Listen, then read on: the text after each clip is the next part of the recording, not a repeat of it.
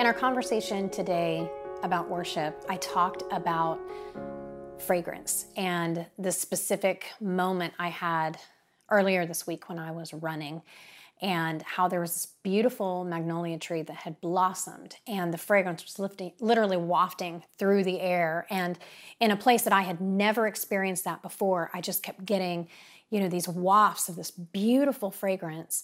And it was so reflective to me of what it means and what it looks like for us as believers and followers of Christ when we live a life of worship that just exudes this beautiful fragrance of adoration for God. I had this moment, it was actually earlier this week.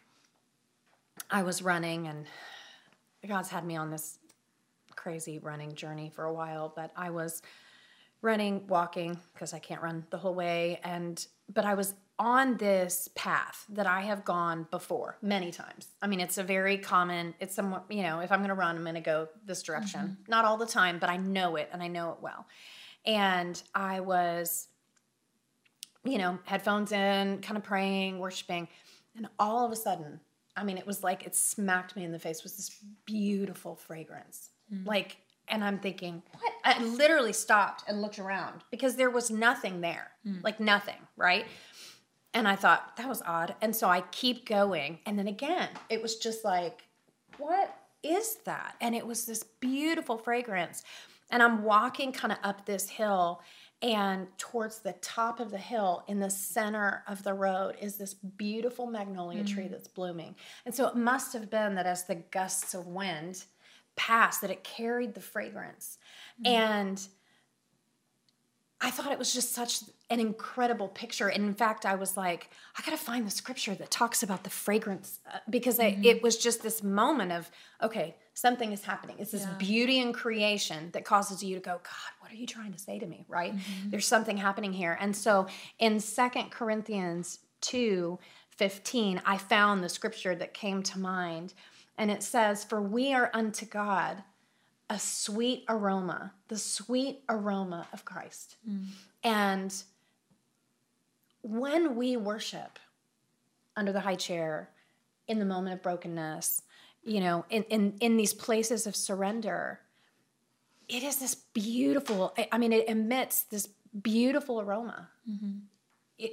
That is exactly what we are doing. We are producing this beautiful aroma that anywhere the wind blows, people experience it. And I feel like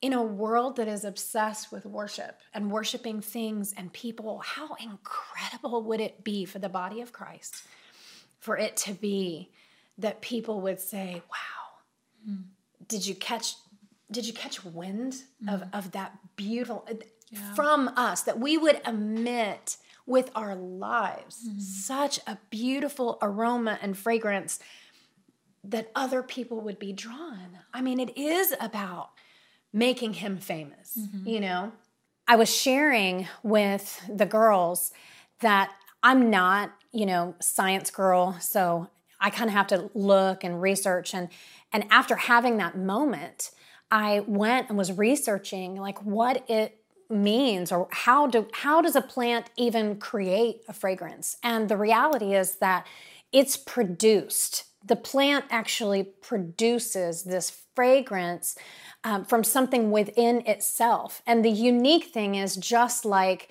there are no two people who are exactly alike, there are no two flowers that produce the same fragrance, because it's individual to the flower. And I loved that thought, because the reality is that my worship and my adoration before the Lord and my living my life as an act of service before God is going to exude a fragrance that's different from my friend or my husband or my children. It's going to look different. And so there is no comparison.